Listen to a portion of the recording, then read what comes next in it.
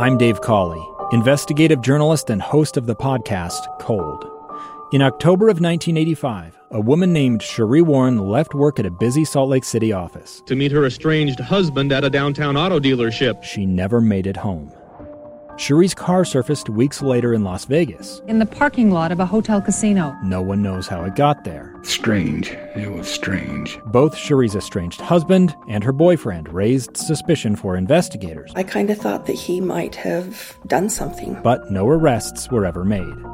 In Cold Season 3, we dig into double lives, make new connections in the case, and examine the difficulty raised by reasonable doubt. We want answers just as much as anyone else. They have creeps like that now too, so nothing's changed. That's the new Cold Season 3, The Search for Sheree, now available anywhere you get your podcasts.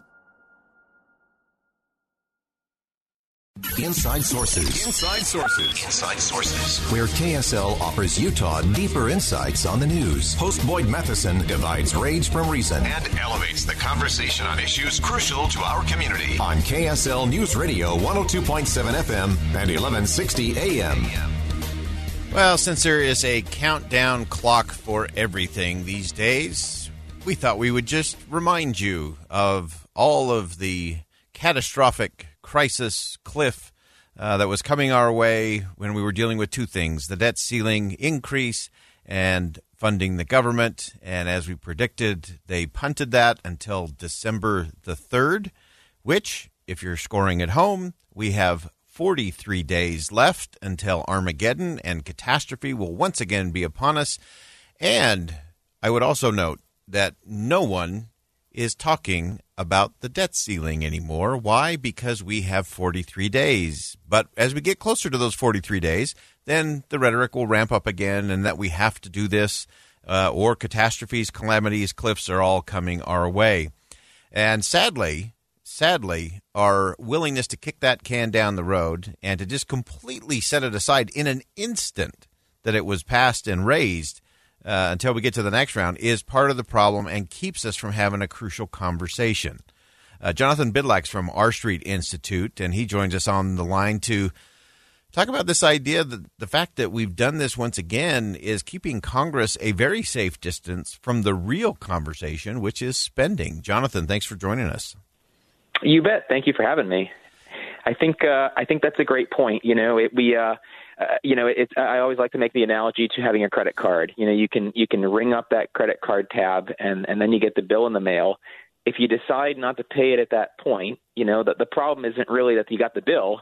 The problem is that you went and you spent a whole bunch and rang up maybe more than you might have otherwise been able to. And so I think that that's a big part of the problem now is that we focus so much on the fact that that bill comes due and maybe all of the attempts to kind of push it off in the future, but we're not really addressing the underlying behavior that is causing us to constantly be getting those bills in the mail and constantly causing us to bump up against that debt limit. And so, hence we have the same thing over and over again. And I think there's a famous saying about what we should call that. Yeah, exactly. That kind of insanity is running rampant, I think, in our nation's capital. And as you did some reporting in a piece talking about the debt limit isn't the problem, the spending is.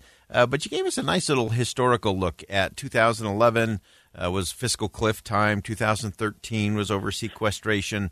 And a number of others. Have we just not learned the lesson, or has Congress just become way too comfortable with this as a process? Well, I think it's kind of tough because, first of all, the United States is one of only a couple of countries that even has a process like this. I think in that piece I cited, Denmark and Poland are the only other two, and, they never really butt up against their limits. So this is kind of a unique phenomenon in the United States. And, the history is honestly anything but. We created the debt limit back in 1917, in the middle of World War I to make it easier for the Treasury to issue debt. And so in a sense, the debt limit was was created to enable more debt, not to be this restraint. But we've sort of flipped that on its head in modern times, and made it out like this is the moment of the thing that restrains spending. And the reality is that most countries aren't doing this because they have a better way, which is they restrain their spending based on how much revenue they expect to have. And if they need to borrow to make up the difference, the government has the ability to do that. They don't need to go and take a vote on it. But in the United States, this is really the only mechanism that we have. And frankly,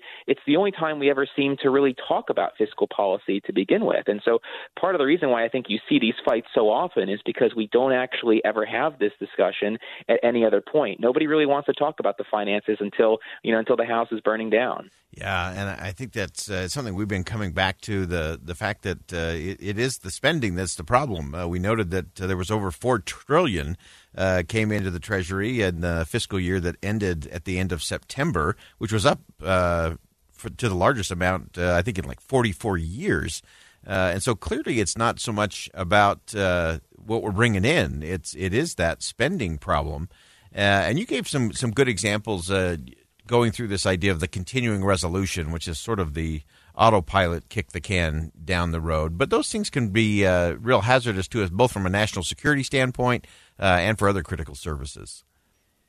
Well, yeah, that's just it. I mean, look, there are things that the government does that they uniquely have to do. I mean, national defense being, of course, probably the top of that list. And, when you're trying to plan for the future, for programs, for investments, it's really hard to do that when you don't know, if the government's going to be shut down, if you're going to get the funding that you need. And so, these sort of continuing and kicking the can down the road, it even if it doesn't necessarily increase spending for the moment, it creates a whole lot of uncertainty. And, just like market participants in the private sector really don't like uncertainty, the same thing goes with people who are, for example, managing our national defense and concerned about these very real things. And so I think that there are all of these consequences that go beyond even just the fiscal issues that we talk about so much.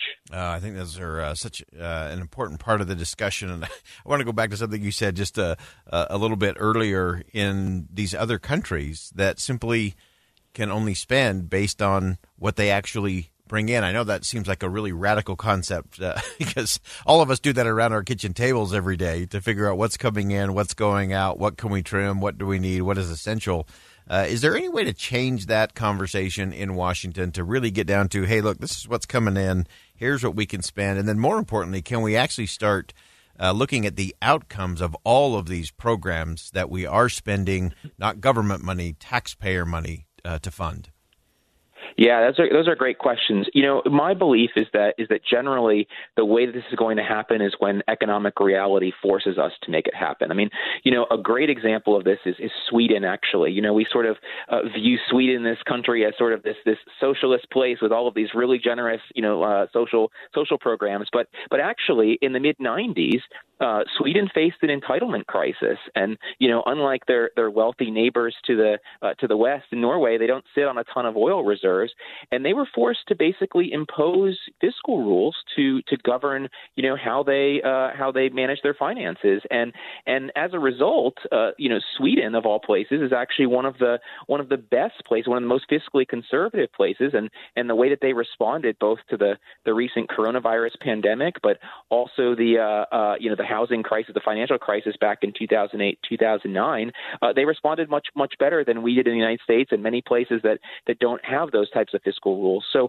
they say that necessity is the mother of invention, and I think that the way that we're likely to see this start to change is when people, see those consequences in real time. And, obviously there's a lot of concern at the moment about inflation. I think rightfully so. It remains to be seen whether or not that's transitory or going to be something permanent. But, if it does become permanent, I think that our lawmakers are going to have to think more seriously about all of the dollars that are being spent and about how they're making those decisions about how to spend the precious resources that we have. And so, that's how I think we're going to ultimately get there. And it's unfortunate because, of course, we do elect policymakers to have a little bit of foresight and supposedly to do the right thing in our interests. But, their incentives are not necessarily always aligned in that direction. Yeah, and that necessity will be a painful necessity and often ends up hurting the poor and the most vulnerable among us the most. And we have 43 days to the next round. Jonathan, I am sure we will have you back. Jonathan Bydlak joining us from R Street Institute. Always appreciate your perspective. We'll continue to play this one as we move it forward. You bet. Thanks for having me. All right. We're going to step aside for a quick commercial break. When we come back, millions of Americans are saying it's quitting time. They're quitting their job and not coming back the next day. What's going on? We'll take a deep dive and a higher look coming up next. Stay with us. I'm Dave Cawley, investigative journalist and host of the podcast Cold. Don't miss Cold's new Season 3, where I look into the unsolved disappearance of Sheree Warren, a woman last seen leaving her job at a Salt Lake City office in 1985. Police cast suspicion on Sheree's estranged husband and boyfriend, but never made any arrests or recovered Sheree's remains. Find Cold Season 3, The Search for Sheree, anywhere you get your podcasts.